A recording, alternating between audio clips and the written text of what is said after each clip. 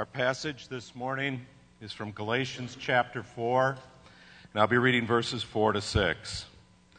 But when the fullness of the time came, God sent forth his Son, born of a woman, born under the law, so that he might redeem those who were under the law, that we might receive the adoption as sons. Because you are sons, God has sent forth the Spirit of his Son into our hearts, crying, Abba, Father. We come before you this morning, Father, thankful that although your law is magnificent, it left us hopeless, and that you, seeing our hopelessness, sent your Son to give us the opportunity to call you Father. We pray for Pastor Pat this morning as he continues the story of the hero that you sent. We thank you for your word. We thank you for the life it gives. Amen. Thank you, Jim. This morning we are continuing the story of Scripture. We are noting the hero's work or the victory of God. I am taking this as a starting point in Galatians chapter 4, verses 4 and 5.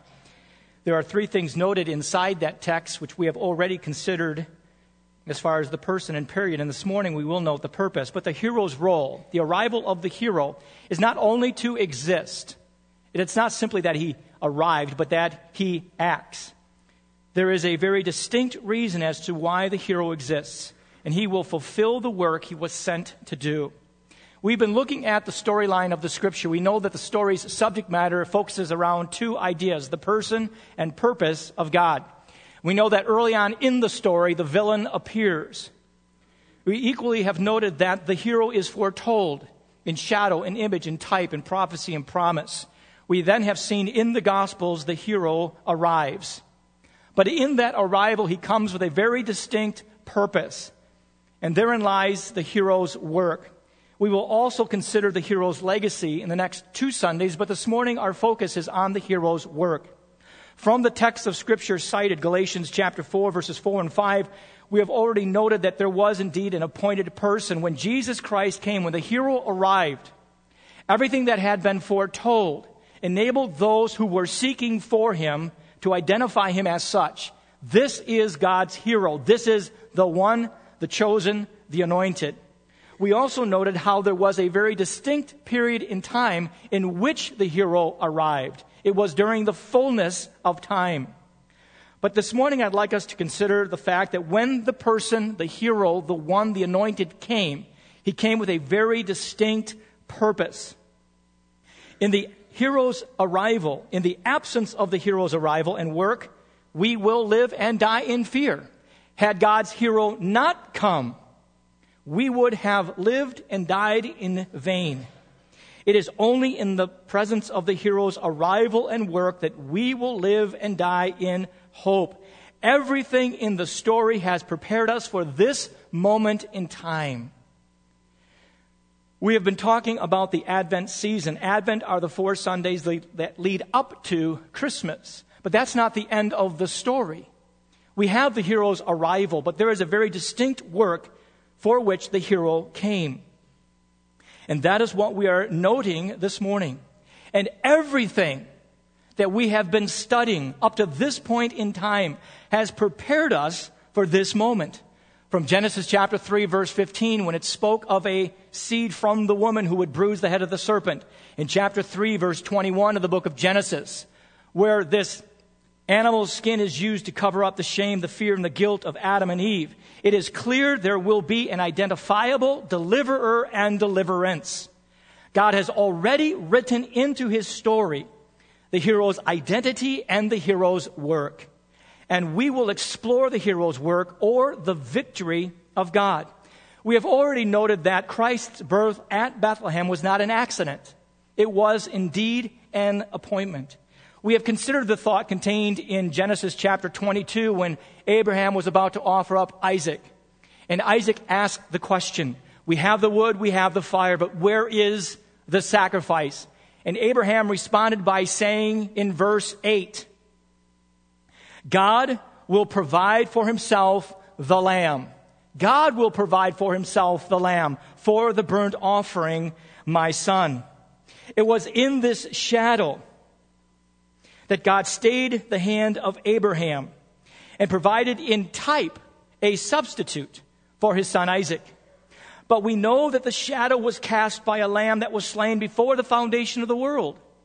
We know that the type will find an antitype, and God the Father will not stay his hand. Nothing will keep the Father from crushing him, the Son. This is what Isaiah 53 verse 10 tells us. God has unsheathed his sword, and he has cut the throat of Christ. His lamb, in order that sin would be destroyed, in order that his people would be delivered, and his power, justice, and grace would be declared. It is for us this morning to consider the full import of this season. Jesus Christ has come, but he came with a distinct purpose. And it is our desire to explore the magnitude of what God did in the sending of his Son, his only begotten Son. The seed of the woman, the Son of God, was sent at an exact moment in time with a very distinct and defined purpose. We have recalled many times Genesis 3:15 and Genesis 3:21, how God not only foretold, but also imaged the hero's character and mission. Remember how in this one verse, Genesis 3:21, 5 ideas were noted. We initially noted that there was an established limitation as to what man can and cannot do. What Adam and Eve tried to do in the garden was to cover their shame, to cover their fear, to cover their guilt. But what they attempted to do had very distinct limitations. Man's response to his shame, to his guilt, and to his fear is woefully inadequate. Only God can undo what was done.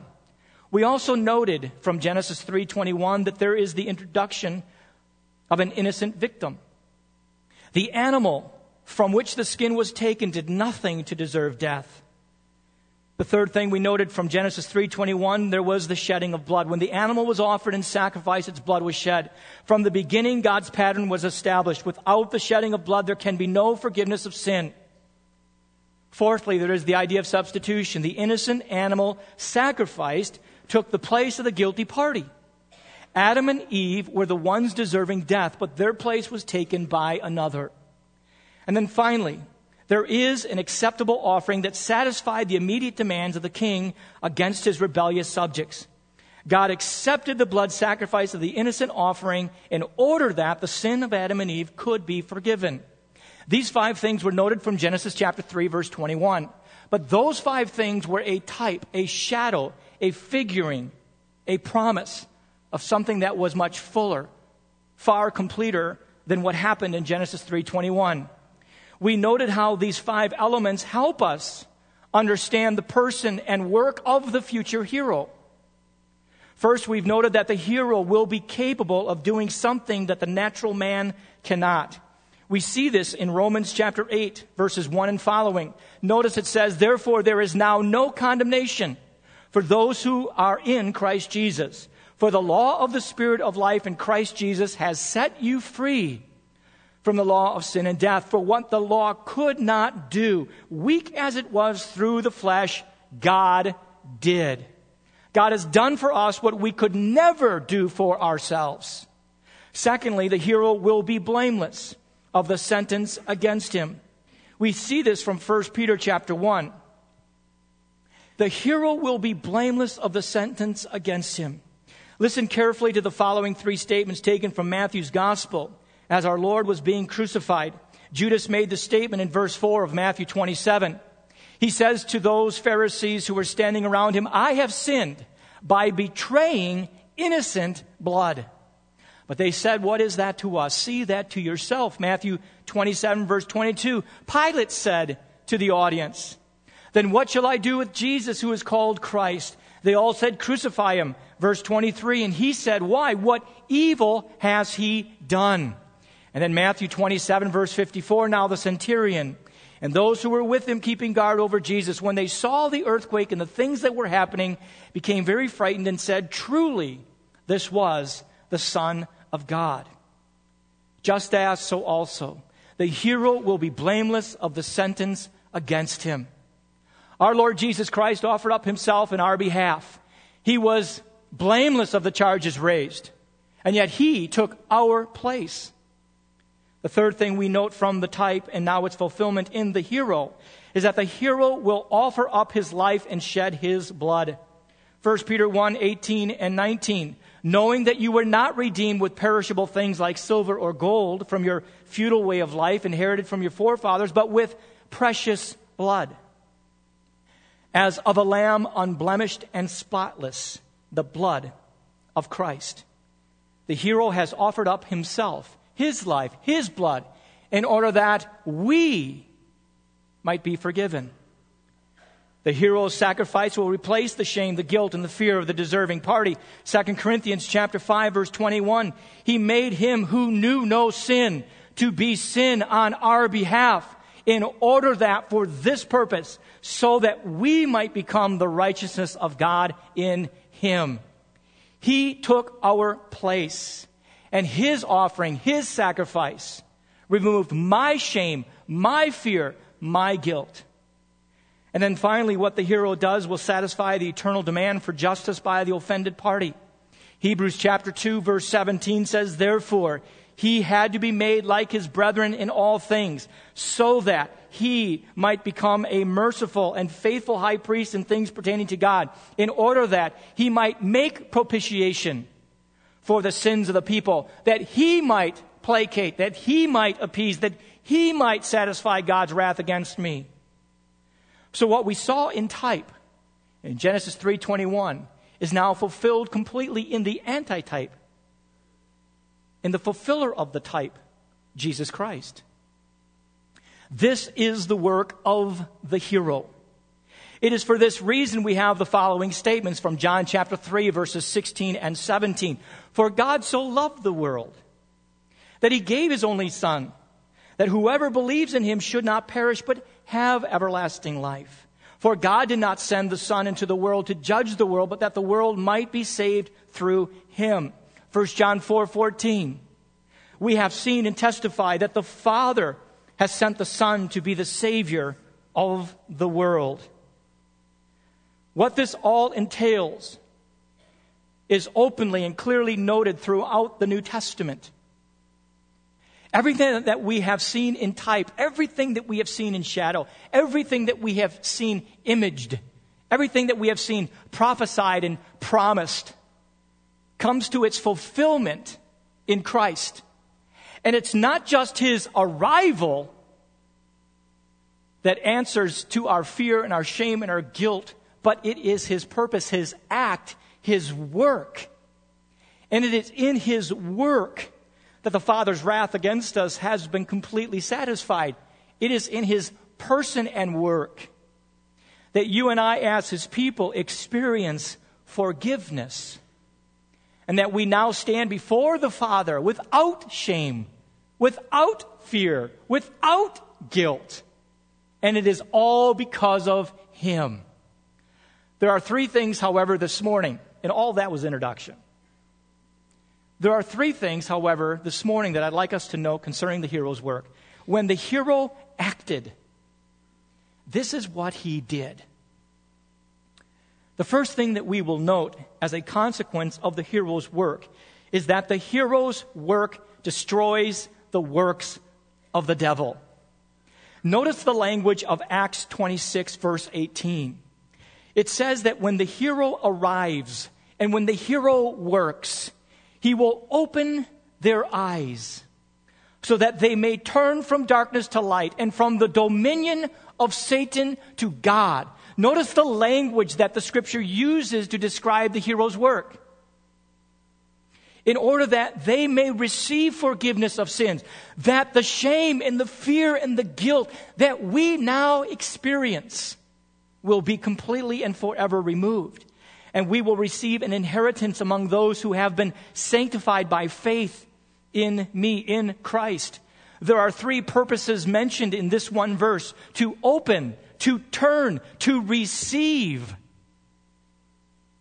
The unbelieving are under the authority and rule of Satan. I think we sometimes forget these truths. But the unbelieving are under the authority and rule of Satan.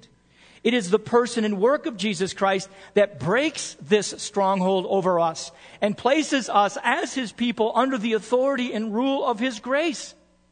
Listen to the language of Paul in Colossians chapter 2, verses 13 through 15.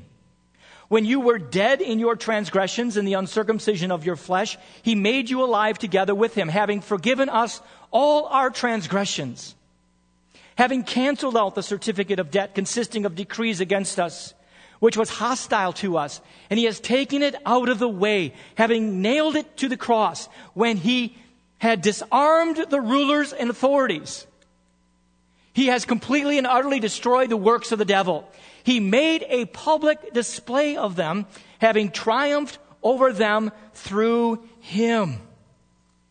Having triumphed over them through him.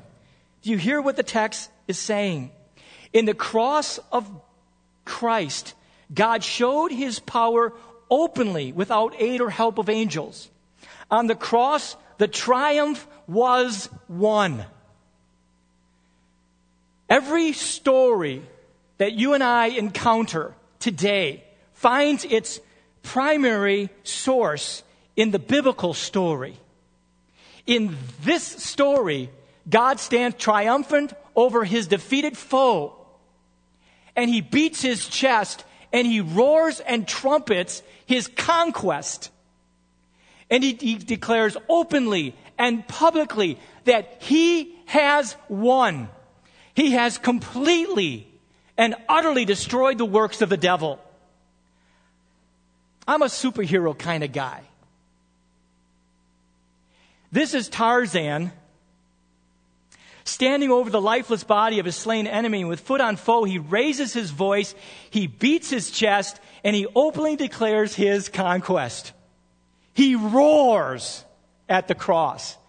It is Aslan rising from the dead and roaring. And in those triumphant moments, we get goosebumps, don't we? We're like, yeah! And God stands over his defeated foe and he goes, "Hurrah!" And the world takes note. And the world trembles. That's what he did. That's what he does. All of these things that cause in us goosebumps are shadows. They're mere shadows of something greater. Jesus Christ at the cross stands over the conquered body of his defeated foe, and he roars, "It is finished." And forever the decision is made and final. Consider Hebrews chapter 2, verses 14 and 15. Therefore, since the children share in flesh and blood, he himself likewise also partook of the same, and that through death he might render powerless him who had the power of death, that is the devil, and might free those who through fear of death were subject to slavery all their lives. The hero's work completely destroys the works of the devil. 1 John 3:8, the one who practices sin is of the devil, for the devil has sinned from the beginning. The Son of God appeared for this purpose, to destroy the works of the devil. We celebrate Christmas, but it veils a deeper truth. And that is the reason why the Savior came. He came to destroy the works of the devil. And this he has done triumphantly. He has roared forth his conquest. And you and I, as his people, are free. His great captain has subdued all his enemies. And we should not allow them again to set up their dark empire over our souls. We are no longer under the authority or rule of sin. Satan has no claim on me. He has no claim on us. He is a defeated foe. The second purpose for the Son coming, the second purpose that proves a consequence of the hero's work, is that he delivers his people from sin and its consequences. Galatians chapter 1, verses 3 through 5 read as follows: Grace to you And peace from God our Father and Lord Jesus Christ, who gave himself for our sins, the hero's work, so that for this purpose he might rescue us from this present evil age, according to the will of our God and Father, to whom be the glory forevermore. Amen. Galatians 4, we've read this text multiple times, but again, let's read it with a new perspective. Notice how it reads in verse 3. So also we, while we were children, were held in bondage under the elemental things of the world. But when the fullness of the time came, God sent forth his Son, his hero, born of a woman, born under the law, so that for this purpose he might redeem those who were under the law, in order that for this purpose we might receive the adoption as sons. This is what the hero accomplished in his person and work. He utterly destroyed the works of the devil, and he has delivered us from sin and its consequences. This deliverance encompasses three ideas. It is a deliverance that encompasses the penalty of sin. We sometimes fail to live in light of this truth. But I am no longer under the authority and dominion of sin. Sin has no right over me. Even when I sin, I am not under its power. I am not under its rule. I have been delivered from the penalty of sin. When I stand before God, there is no sin for which I shall give an account. That has been met fully by the hero's work. But not only am I delivered from the penalty of sin, I am delivered from the power of sin. This does not mean that I am sinless. But it does mean that I sin less. The authority, the rule, the power of sin against me has been broken by the hero's work. Thirdly, it is a deliverance that encompasses the presence of sin. There is coming a day. There is coming a day when the yapping voice of temptation shall be once and for all silenced. And I will no longer have in me fallen flesh. But this is what the hero's work does. It delivers me from sin and its consequences. I do not expect either of us to fully grasp the magnitude of our deliverance from sin's penalty, power, and presence. I realize it is something that we are always looking through a mirror dimly. We don't fully comprehend the magnitude of what Christ did when he died on the cross and the consequences of that action in our behalf. I realize that we are still looking through a mirror dimly. But I do expect us to be humbled by and rejoice in what we only know in part. May God protect us from tiring of this truth. But in his arrival, in his work, we are redeemed from our sin debt. Hallelujah. We are declared not guilty of the crimes against us. The charges brought against us are all true. But because of the cross, we are not guilty. We are welcomed into a house from which we had been exiled. We are in communion where once only animosity existed. We are always right where once we were only wrong. We are cleansed from a state of defilement. We are freed from all past and present bondage. In the hero's work, the victory of God secured for himself his people once and forevermore. This is what we have because of him. The hero has come and he has conquered. He has destroyed the works of the devil, and he has delivered us from our sin. There is, however, a third reason that I'd like us to consider. Not only has he, in his work, destroyed the works of the devil and delivered his people from their sin and its consequences, but he has openly declared his power, his justice, and his glory. This is what he has done. In the coming of God's only begotten Son and the work of his cross, he concretely establishes his power over evil, his rightness in what he does, and the superabundant outworking of his grace. For where sin abounded, grace did much more abound. This is what his arrival entails. When he came, he had a very distinct reason for coming.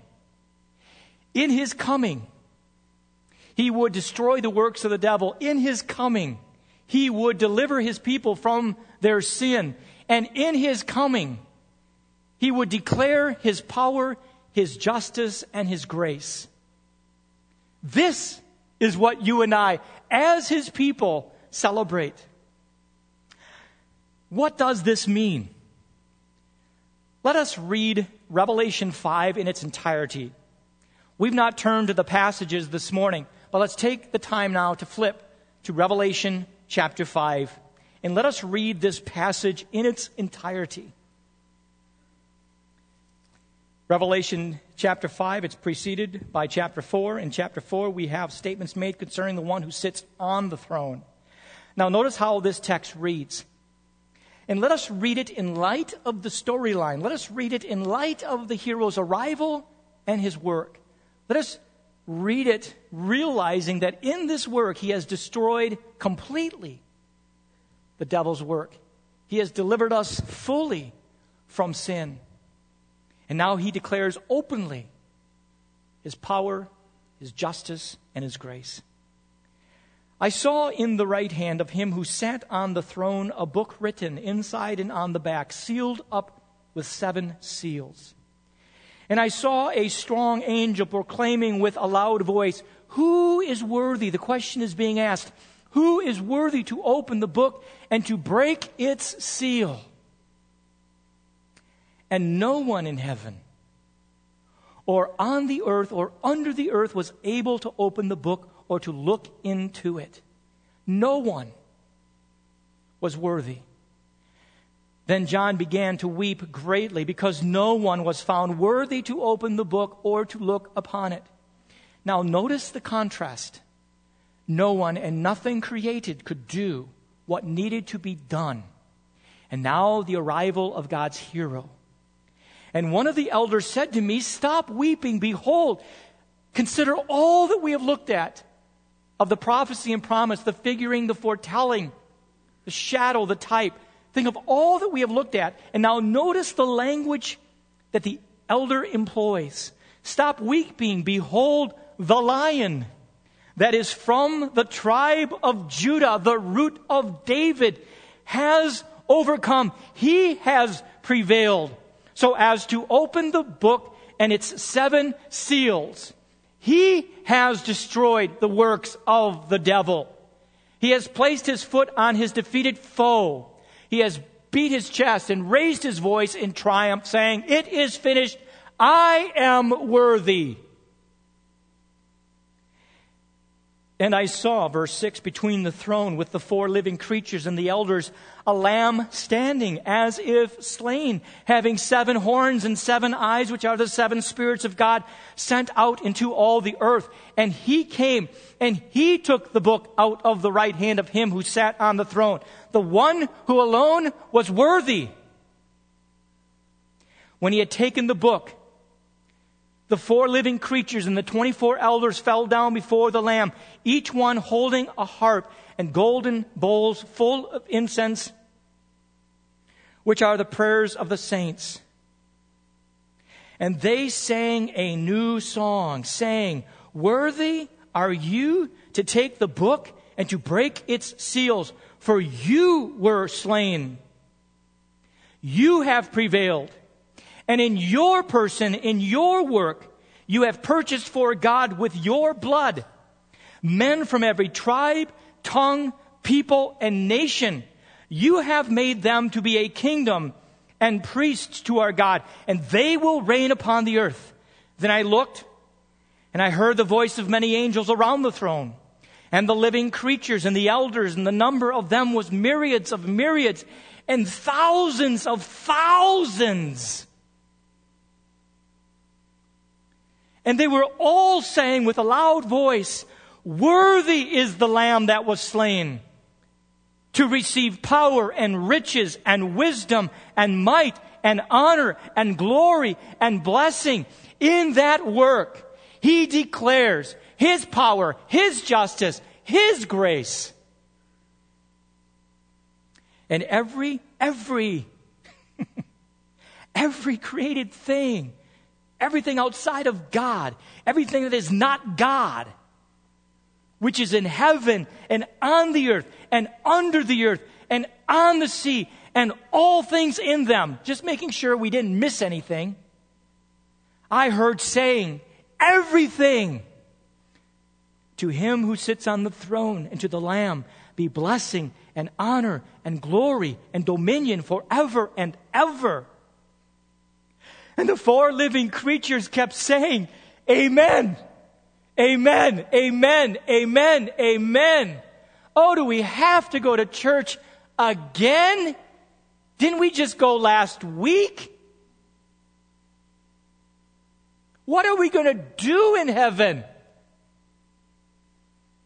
We're going to say to the Lamb, You are worthy. And all of heaven, in response to that proclamation, will say Amen, and Amen, and Amen, and Amen, and Amen, and Amen. And the elders fell down and worshiped. We will not have to worry one bit as to what we will do when we get to heaven. We will worship. Do we bow? Do we genuflect? What you will do, what I will do, is simply fall on my face. And I will worship Him who alone is worthy. God has written into the story a hero. That hero was foretold and imaged. In time, in the perfect time, He was manifested in the flesh. And all who were looking found Him. But it was not simply His arrival that saved us from our shame, our fear, and our guilt. It was both His person and His work. But in that work, every obstacle placed before Him, He conquered. Everything we have seen in shadow is now openly displayed. Oh, friend, let us rejoice. Let us rejoice that our Lord is King. God's hero is here. It is not simply a story that happened 2,000 years ago and we continue to retell. It is something that you and I, as His people, are living in right now. God has won. The victory is secure. And we are living in the glow, in the aftermath of His finished work. The hero has come, and He has completely destroyed the works of the devil. He has fully delivered us from our sin and its consequences. And He has openly declared His power, His justice, and His grace. Our God reigns. Today, are you and I living in the afterglow of His victory? In the afterglow, just the warmth of what has been done. You and I, in Him, because of Him, are victors. We are conquerors. Do we know the superabounding grace of God? Do we see it in the cross? Have we tasted His power in our deliverance from sin? Have we thanked Him for the rightness of His actions? He has done for us what we could never do for ourselves. We have lived intrinsically, inherently, with shame, with fear, and with guilt. And we have tried in every way imaginable to cover it up. But we have failed miserably.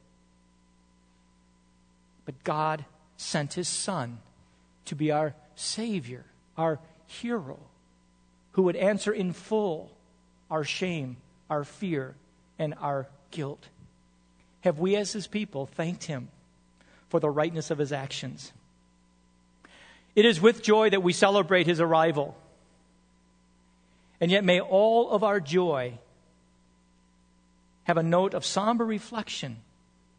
For it is only in his death, a death that is voluntary and effectual, that you and I as his people have life. And the life that he has given to us is an abundant life. May we live in light of that. And may we never tire of telling the story. Let us pray. Our Father, as we consider this story, as we consider the hero and his work, my prayer is and has been that we would feel the weight of it, that I would feel the weight of it, that I would taste and see just how good you are in the work you have done, that the devil has no authority over me, that sin's power over me has been broken. I have been delivered from it. And in the cross, in this person, in this hero, you have openly declared your power, your justice, and your grace. Father, I do pray for any inside the auditorium who do not know you. I pray that today they would come to embrace your hero, that they would lay aside their efforts of covering their shame, their fear, and their guilt, and they would accept fully what you have done in their behalf. Father, for us as your people, continue to create within us a passion for you. Cause this passion to burn hot. Continue to knit our hearts around Christ. I pray this for the sake of his name. Amen.